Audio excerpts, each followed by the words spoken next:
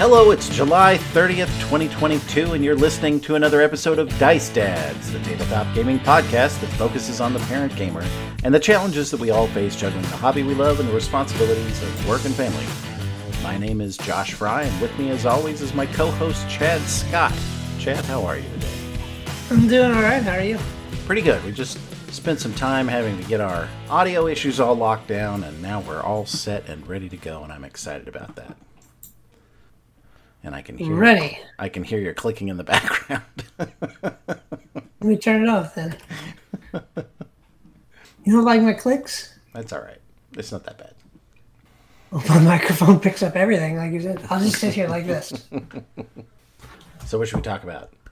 Let's take a station break. Station break. Yeah.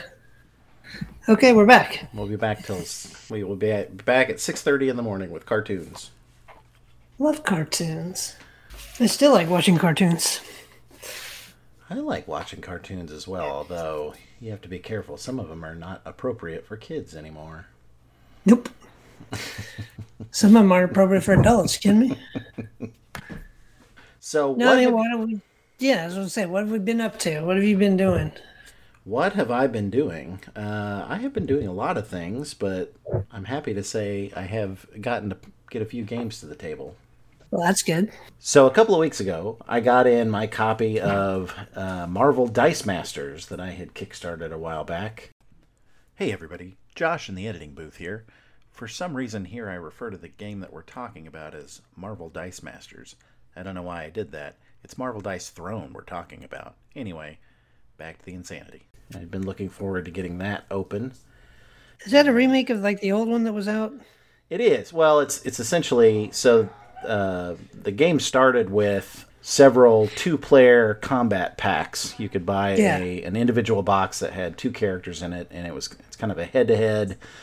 I've heard several people refer to it as a battle Yahtzee game, which is pretty appropriate. You use the Yahtzee mechanics, and your character has different attacks that are set up against the different die rolls that you could possibly make. So you might have an attack that is, a particular set of die faces. You might have one that does more damage. There's some attacks that are a short straight and some that are a long straight, and then you have one mega attack that's basically rolling, Yahtzee. So the mechanics are very reminiscent to the original game of Yahtzee, but it's packaged up in a fun battle game that's easy to learn, and even if you haven't played Yahtzee, it's still the kind of game where you figure it out pretty quickly. And so I had picked up the Season 1 box set, which is I think it's 6 characters in one box, the first 6 characters that they released. And I had picked that up at a board game flea market a couple of years ago. I think is when I went down to Board Game Geek in Dallas, Texas. And I played that with my son Matthew a few times, and that was a lot of fun. The characters are kind of generic tropes. There's a paladin and there's a monk and a pyromancer and things like that. So anyway, the new Marvel edition that they put out is basically this. It's the same thing, but it's with the Marvel characters. So Marvel license, right? Right. So the big Kickstarter box, the season box, I guess is the right terminology for that, has 8 different characters in it. And they play very reminiscent to any of the other Dice Throne experiences you might have had, but with the Marvel spin on it. They've added some. I haven't played all the characters by any means, but in looking at them, I can see where they've added some new approaches to the mechanics and have added some additional twist to the rules that weren't there previously, just to give people who are looking for something new out of that experience to try something a little bit different. So that was pretty interesting. We broke that out last week and played several games with, I think we started with, it's Miles Morales Spider-Man is the Spider-Man that is in the box. And then we started with him and with Captain Marvel and played several games of that, and that was a lot of fun. And then they were 2 of the easier characters. They all have a complexity rating, so you can kind of get a sense for what you're getting into. And then after we played those several times and got comfortable with them, we moved up to Loki and Black Widow, which were more, or they were higher on the complexity rating, because they have some twists to the things that they do. It's less of a direct punch the other guy in the face approach, and more of a you're building for your subsequent turns. Like Black Widow's abilities are that she's trying to get all of her combat abilities juiced up as quickly as possible, and then she throws little time bombs at the other person that over the course of 2 rounds count down and then explode. So it's kind of interesting. But cool. Had a good time with that one. It's a lot of fun, and particularly if you're interested with the Marvel license, that does not disappoint. So that has been a fun one to get to the table. That's cool. Yeah, the Marvel, theme goes a long ways a lot of time. And Marvel's always a pretty good one. Yeah, I'm excited to see. In my opinion. Yeah, for sure. I'm excited to see what they do moving forward with that. I would assume that the 8 characters that they released with the season box is probably not the last characters we'll see in that. I know, they've continued to steadily release other things for the game that were outside the Marvel IP before they did that. So I'm guessing they will continue to do so, but I'd be real surprised if they didn't tack on a few more Marvel characters. Mm-hmm. And I know just here recently they ran another Kickstarter around about the time that they probably got the last of those campaign boxes out and fulfilled. They opened up a new campaign that's going to fulfill around the holidays, and it was Santa versus Krampus in a combat box. All right. Yeah, so you have the opportunity to have Santa beat up on the other Christmas icon. What's Santa do? Spread good cheer and well, I was looking a little bit at their campaign and noticed that they had some of the cards out there, and I'm trying to remember what the names of some of them were, but they had used things like Christmas cheer that he was doling out on the other guy, and there were some sad toys and stuff that were getting thrown around at each other. They were making liberal use of Christmas iconography. Mm-hmm. But bumps of coal and whatever. Right. It looked fun. Pretty excellent. Fun. We don't really celebrate the Krampus in our house. Yeah, he's not really anything that we really had growing up. That's kind of a recent thing that we became aware of as he kind of entered popular culture within the last 5 or 6 years, right? Mm-hmm. Been around forever, but not here. Yeah, it's more of a German thing. So yeah, Santa's abilities include things like trim your tree and fireside chat and naughty or nice. And the Krampus's abilities are things like scavenge and bad tidings and spoils. So that's fun. Spoils? Yeah, it has some sad-looking toys that look like they're tearing open presents. I don't know. That one did Santa and Krampus didn't really draw me in. I'd rather have superheroes or something. Right. Well, it's definitely trying to take advantage of the fact that they're going to drop it in December of this year. That's fair. According to their estimated delivery, they're looking to take advantage of the Christmas season, and so they are putting this out as a relatively inexpensive next project. So that'll be interesting to see how that does. Okay. There's also a Dice Throne Adventures expansion, I guess you would call it. It's another boxed set game that allows you to play the characters from all the previous games, and the subsequent ones for that matter, in more of a kind of a campaign style approach, where rather than it just being one head-to-head, 1 versus 1 combat, you play through several enemies and then have to fight a big boss at the end. That's kind of interesting that they added that just to give you more of an experience that's not just the one-off combat between 2 players. I haven't had a chance to try that one out yet, but it looks interesting. Cool.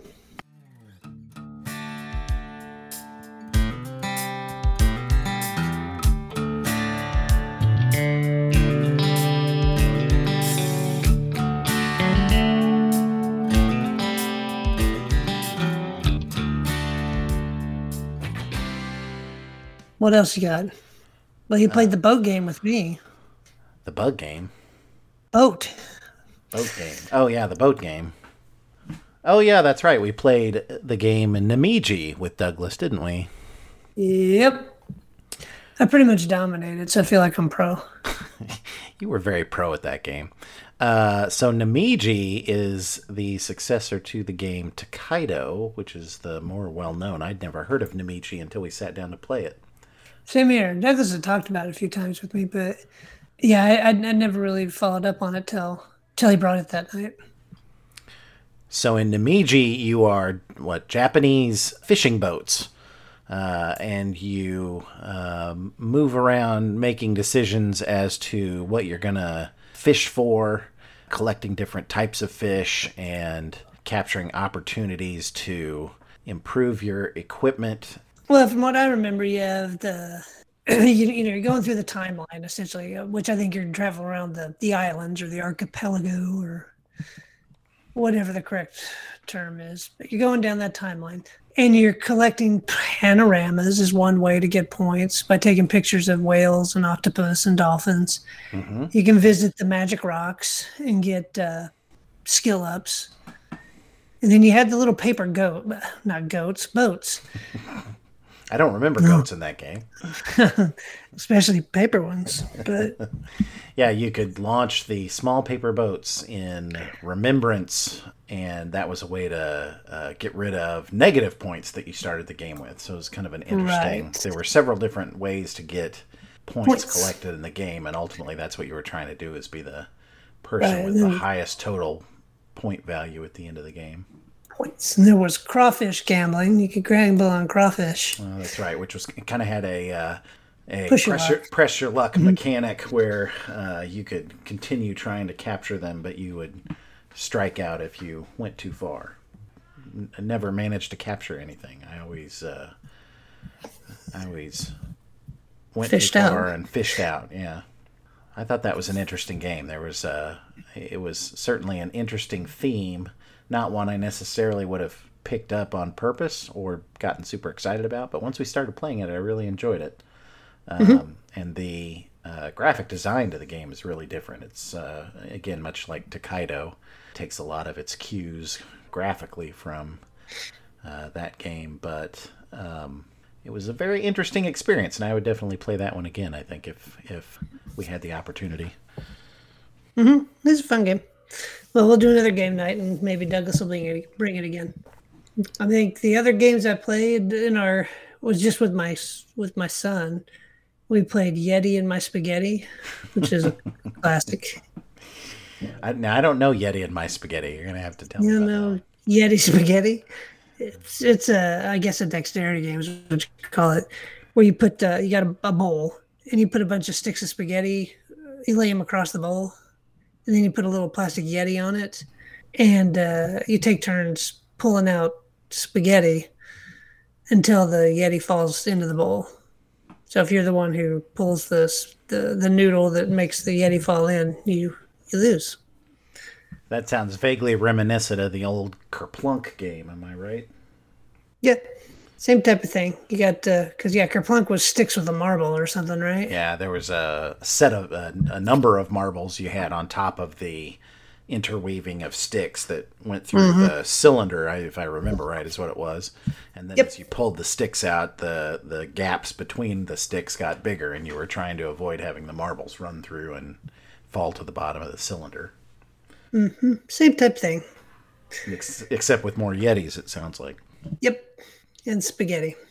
So we did that, and then he wanted to play Battleship, so we played Battleship 2. Just classic Battleship, or did you play one of the many different IP'd Battleships that I know at Target and Walmart? Yep, old school Battleship. We didn't even play. There's some newer ones they got some new rules, and they sound kind of cool, but I never got them. I think they're like Battleship Galaxies or something. There's something in space. Oh yeah, there is a version that I have seen called Battleship Galaxies. I don't really know anything about it in terms of what makes it different, but it does have a space theme to it. Right, it's got a space theme, and I believe you can, when you do hits, it like targets part of the ship, like you hit the hull or one of the sides or something, and it has certain effects. But I'd like I said, I've never played. I don't know anybody that has it, so I don't know everything about it. I'm totally with it here. I could be way off. So don't roast me, bro.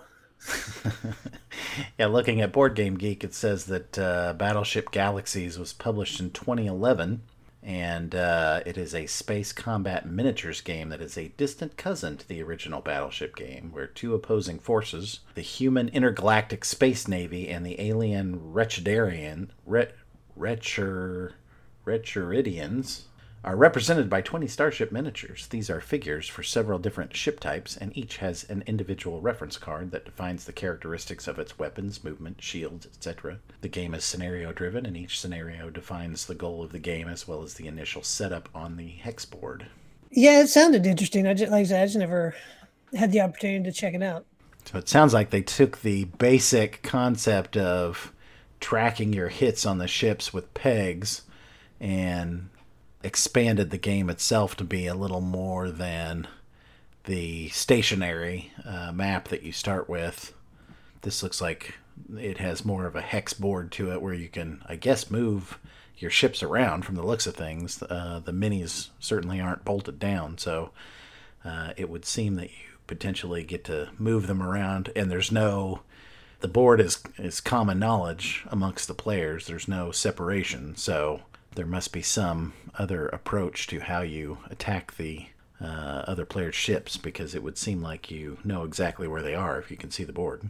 Yeah, if you're playing with my son on Battleship, he knows exactly where your stuff is anyways, because he's peeking around the corner. It doesn't matter. He likes to make sure that he has perfect knowledge of your map, does he? Absolutely. That's excellent. Yep. Well, when I took my family to Walt Disney World several years ago, while we were there, I was trying to decide what I wanted to get myself as a souvenir. The kids, of course, found 30 different things that they all wanted to take home, but I hadn't found anything for myself until I began to notice that there were several rethemed classic games in some of the shops that were Disney themed. I had run across several that I had seen, and different stores seemed to have different copy or different titles. But when we were over in the Pirates of the Caribbean area, in their gift shop, they had a battleship that was Pirates of the Caribbean themed. And I guess that's not commonly available outside of getting them in the park gift shop. Yeah, I'd never seen it. Solution there. I think you can order them online, but you have to order it through the park, the way that you through Disney. Mm-hmm. And so I went ahead and picked that up. I don't have a huge love for Battleship necessarily, but I thought that was kind of an interesting take on it, and it looked like they had also punched up the original concept of Battleship. It looked like there was some extra concepts to the rules beyond just the classic game there, but I haven't had a chance to play it yet. It's sat on my shelf since we brought it home, and I haven't had an opportunity to bust it open yet. But yeah, other than that, I forgot, he really got into Forbidden Island for a little while. Forbidden Island. All right. So we played that one a few times. He was into it and tried to teach it to Mom, but he enjoyed that one. Now that's a great one because you can teach it to somebody very easily. Since it's a cooperative game, you can just kind of have everybody jump in, and as long as at least one player has played it before and knows what's going on, you can kind of teach it as you go, which is kind of a bonus to that. Right. Now, how successful were you at playing Forbidden Island? Because I know my win-loss ratio on that is far more losses than wins. I think we're 3-0. Really? Yeah, awesome. We didn't last year. We got really close once to getting, I guess, drowned. Sure. But it was like if we didn't win this turn, we wouldn't have made it. Yeah. And we made it just by that last turn. I mean, we started on the easy level. We slowly moved it up. But, sure. But yeah, we've made it every time so far. But as we move it up, it's going to get harder and harder, and it's going to bite us here eventually. Yeah, that's proof that it was fairly well-designed cooperative game that every time I have played it, I've also had that experience that we just eked it out at the last minute. That they're really, unless you're playing it wrong, there's not likely to be an outcome where you just run away with the game. It always seems like you're on the verge of losing and you narrowly grab a hold of the win at the last minute, which makes it more exciting, I think. So. I mean, a lot of it depends on how the cards fall. If the islands where the stuff is are the ones that are drowning, you know what I'm saying, where the artifacts or whatever, the lion idol, if those are going down fast, or heaven forbid the launch pad, because you have to have that at the end of the game, right? If that's the first one to sink, okay, well the game is over right out of the chute. That's what happened the first time I played it. Was the the helicopter pad was one of the first locations to get sunk, and so it made it super difficult to get further. Yep. Yeah. So some of it is luck of the draw, but and we were fortunate enough that those islands would come up, but they were further down in the deck, which helped us out a lot. There's definitely a lot of variability in terms of how quickly the game ratchets up based on the order that exists in the stack of sections. Yep. And of course he's got his favorite profession. He always wants to be the helicopter pilot. That way he can go wherever he wants. Right. Yeah, it was nice to be the pilot because you could jump around from tile to tile. Yep. So a while back I picked up the thematic sequel to that game, Forbidden Desert, which is similar. You're not drowning, obviously, because you're in the desert. Yeah. But I haven't had a chance to play it yet, and I hear that each game in that series, there's Forbidden Island, and then Forbidden Desert, and then Forbidden Sky is the third one. And I've heard several people comment that they get more difficult as you go, and so they kind of have a similar approach mechanics-wise, but each game gets a little tougher to beat. So I'm curious to see if that's true. So in Forbidden Desert, you are adventurers who are trying to survive the blistering heat and the blustering sand in order to recover a legendary flying machine buried under an ancient desert city. It has cooperative gameplay similar to Forbidden Island, but is a fresh new game based around an innovative set of mechanisms, such as an ever-shifting board, individual resource management, and a unique method of locating the flying machine parts. So that would be interesting if the sections moved around. That's not something that happens in Forbidden Island. And then Forbidden Sky, from the looks of the box cover, I haven't seen anything more than that on that one, but it appears to have something to do with a floating city of some kind. So it's kind of an interesting theme. Cool beans.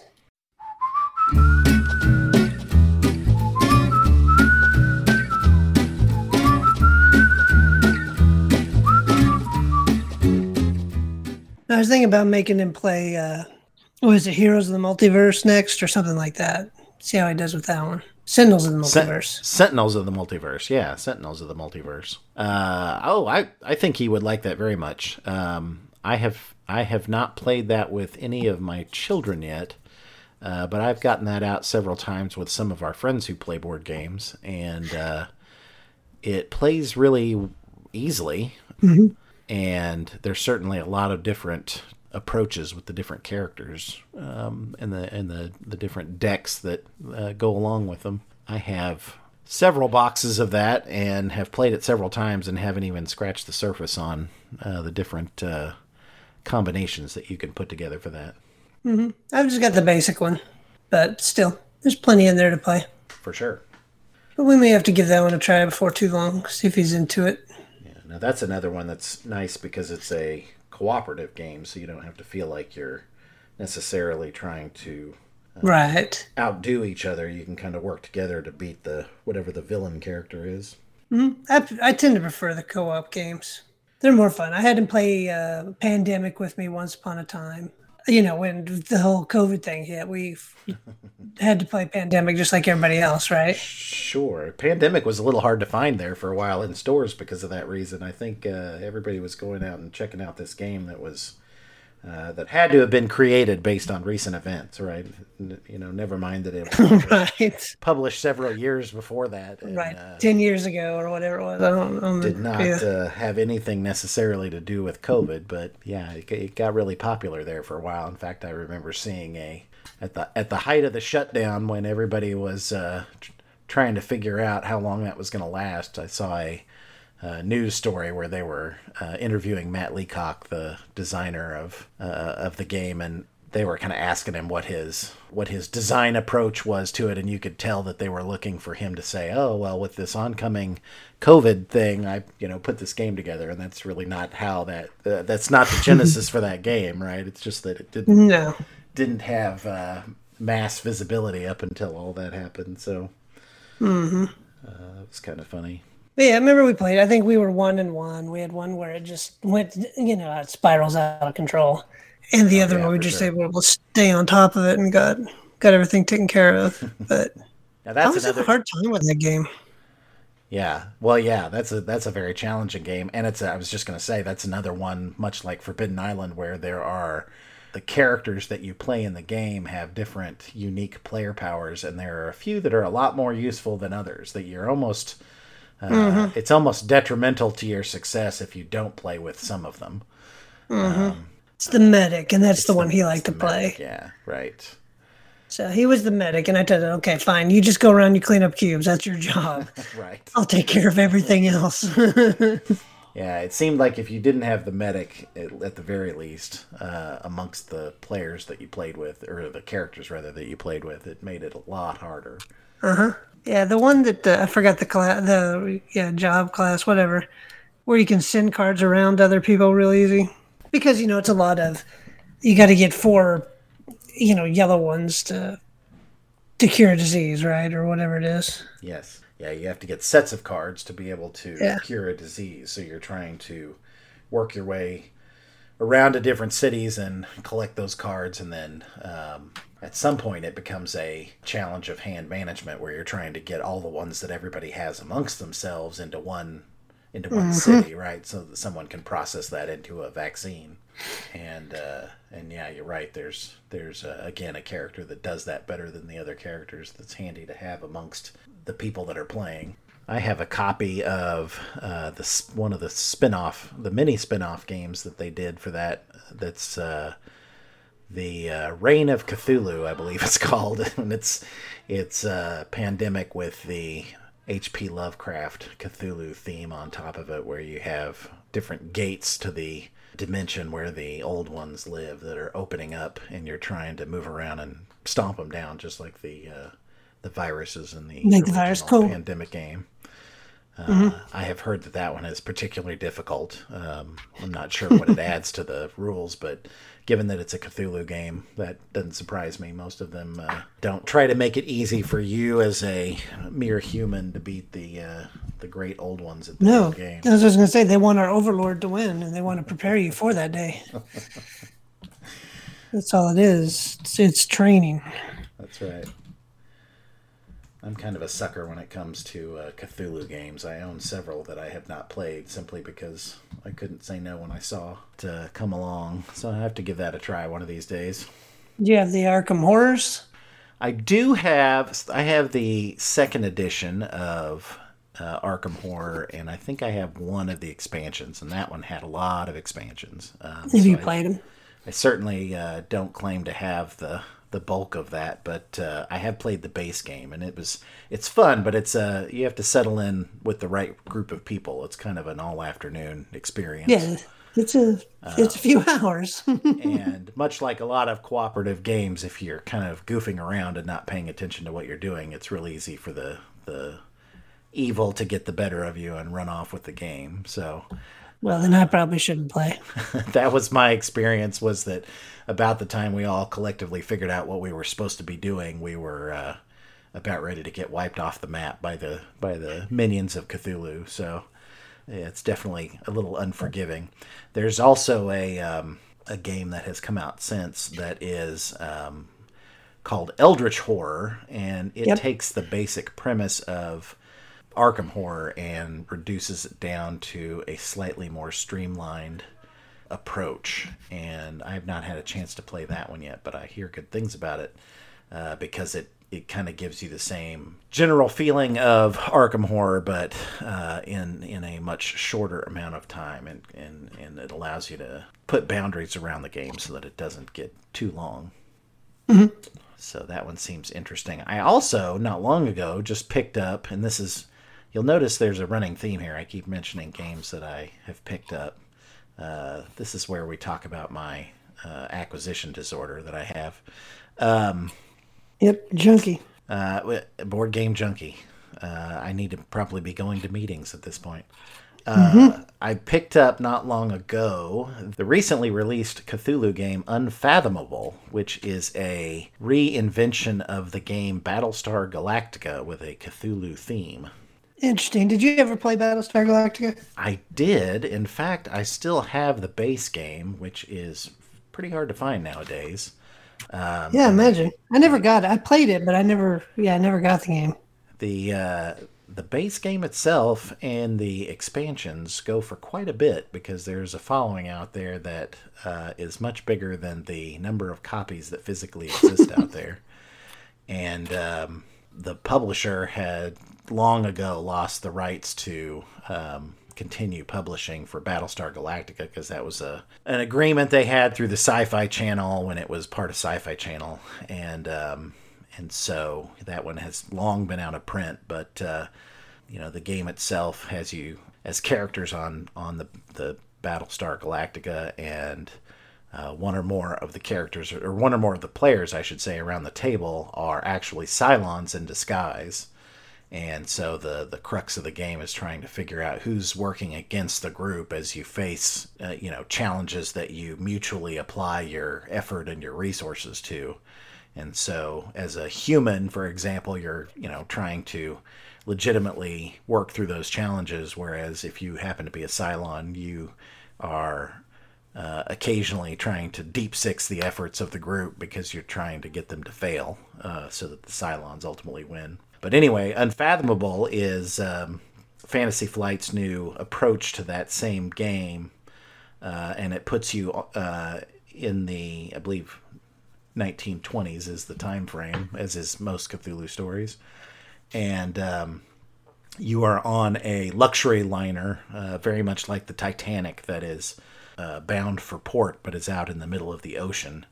And the deep ones, which are the marine-based Cthulhu entities that are in some of the original Lovecraft stories, are attempting to clamber onto the ship and take it over. And so when you start the game, you're all passengers aboard this luxury liner, and some people are legitimately passengers, and some people are actually human Deep One hybrids who are actually trying to scuttle the efforts of the group as it tries to keep the ship afloat and bound for port, and is trying to bring about the rise of the Deep Ones from the ocean bottom. And that would, of course, spell disaster for everybody. So I thought it was interesting that they took that new thematic approach to a game that obviously has continued to be very popular, even though it's been long out of print. If for no other reason than, that gives people the opportunity to essentially play that game again, even if the theme is a little bit different. And at this point, Battlestar Galactica is probably not the richest of IPs out there since that show hasn't been on for a while. But I'm curious to get a group of people together and try that one out. One more I can think of that we played was over at your house. We played Dark Tower 2. The Return to Dark Tower. Oh. So Return to Dark Tower is the invention of Restoration Games, and it was their project to sort of reinvent the original Dark Tower game from the 1980s and give it a fresh new spin and more of a modern day game approach to it. And I had the opportunity to pick that one up, and yeah, we had played it a while back. What were your thoughts on that? Well, the original game was not a very good game. It was just cool as a kid because it was a neat toy, but the game was pretty pretty crap. Let's be honest. Yeah, as games in the night as board games in the 1980s goes, it had a big. It was flashy. It had a flashy toy effect to it, yes. But the game itself was pretty straightforward, and there wasn't a whole lot of player agency to it. You just kind of push buttons and waited for it to tell you how many soldiers you lost, and or warriors, I guess they were. But there wasn't a whole lot of strategy to the game other than trying to amass enough warriors to be able to continue forward. Yep. But no, the new one was obviously way better. The tower was still just kind of a flashy piece. I didn't feel like it didn't add a whole lot, but you were mostly just playing the app, because you loaded up on your iPad and you're just playing along with the app as you move around the board. Yeah, and the app actually maintains the progression of the players through the game so that at the end of everybody's turn, we had to drop a skull in the top of the tower, right? And that told the system, it told the tower, which then is Bluetooth connected to the app, that player was, done with their turn. So it allows the game to have a sense of progression from player to player, and it would throw events at you between the players' turns and progressively add more corruption to the kingdoms that surround the tower, so that if you didn't stay diligent in keeping all of that cleaned up, it was real easy for it to build to the point where it got the better of you. That was definitely an interesting addition to that game that made it more of a complex game, although it's certainly not a complex game on its own. It added some strategic elements to it that I thought were an interesting addition, for sure. Yeah, no, I enjoyed it. I had fun with it. We had a chance to break that out. My son Matthew and I played that with our friend Chris was over, and the three of us played that over here. And we also barely squeaked by in beating the bad guy at the end of that one, but it was that made for an exciting experience that we just barely squeaked out of the end of the game. I don't recall if the game that you and I played, if we won that one or lost it. We won, but I think we cheated. That's right. I think we got down to the very end and then something happened, and we would have lost if we had stuck to the letter of the law, but we let that right. I think I traded more. Continued. Like I traded more cards than I should, or something like. Right. I'm remembering that now. Could be, yeah. I don't think I think we cheated a little, without knowing, but yeah. If we hadn't, we probably would have got squished.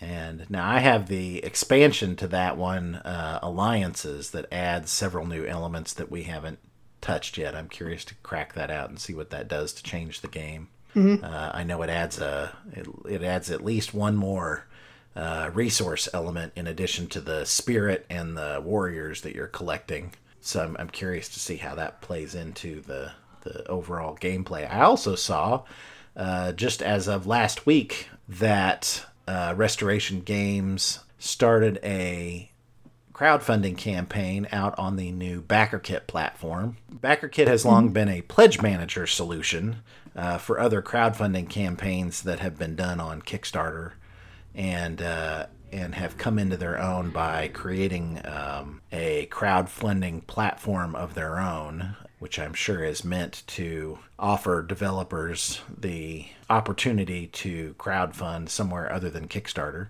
Right. And just in some of the information I read about that, the long-standing relationship that Restoration Games has had with BackerKit as in using them as their pledge management solution for their previous campaigns, they opted to do this new campaign for Return to Dark Tower on the new BackerKit platform. And so I was looking at that just the other day, and they have released the original game again because it has been very hard to come by since the original Kickstarter campaign. And so for those folks out there that missed the first Kickstarter campaign and would like the opportunity to get the original game and its expansions, and things like the fancy printed game mat and things of that nature that you can't necessarily buy at retail, this gives them the chance to get that again. But principally, the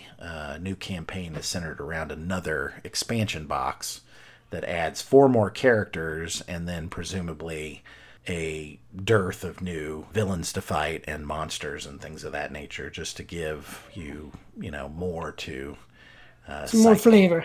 Right, yeah. More to cycle into the game to give you some fresh new opportunities. If maybe I can't imagine anybody has played that game enough times that they've cycled through all the different variability between the monsters and the quests and the bosses and everything else that the original game had in it. But certainly if you're starting to work your way through that and needing a fresh new take on it, it looks like this new expansion out on Backer Kit may offer that for the game. So that should be interesting to see where that goes. Mm-hmm.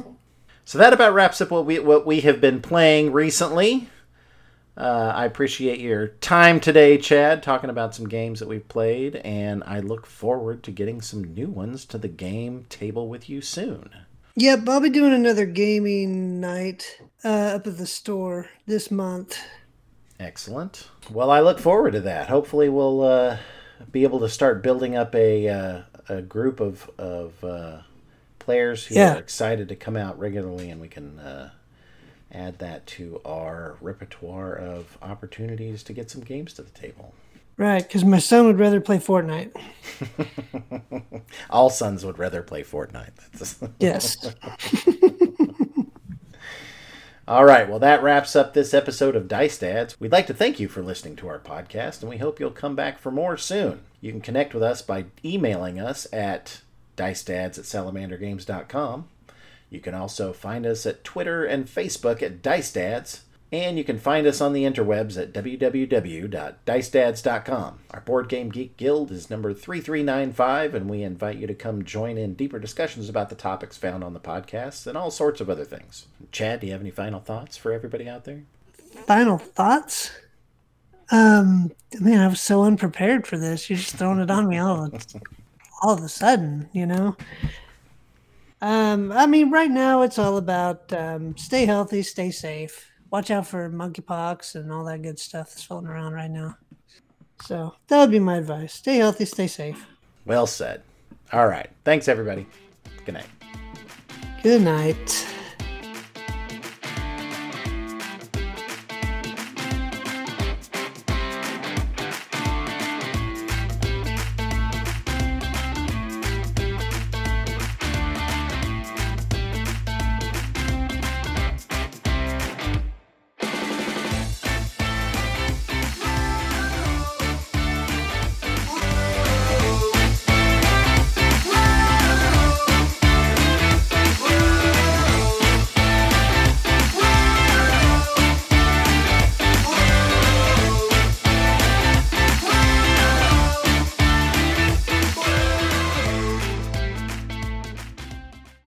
Krampus. Did I say Dice Throne or did I say Dice Masters at the beginning of this? I'm hoping I didn't say the wrong one. I think you said Dice Masters. I think I did too. An idiot. Well, that's what I was thinking, because that's the old bag one where you bought you got 6 dice and a couple cards or something, right? Yeah. I'll re-record the start of that because I'm pretty sure I did say the wrong thing. I'm pretty sure you said Masters. What a dumbass. It's all right. It's 9. It's almost bedtime. For old people. For young'uns like you stay up all night. Not anymore, I don't.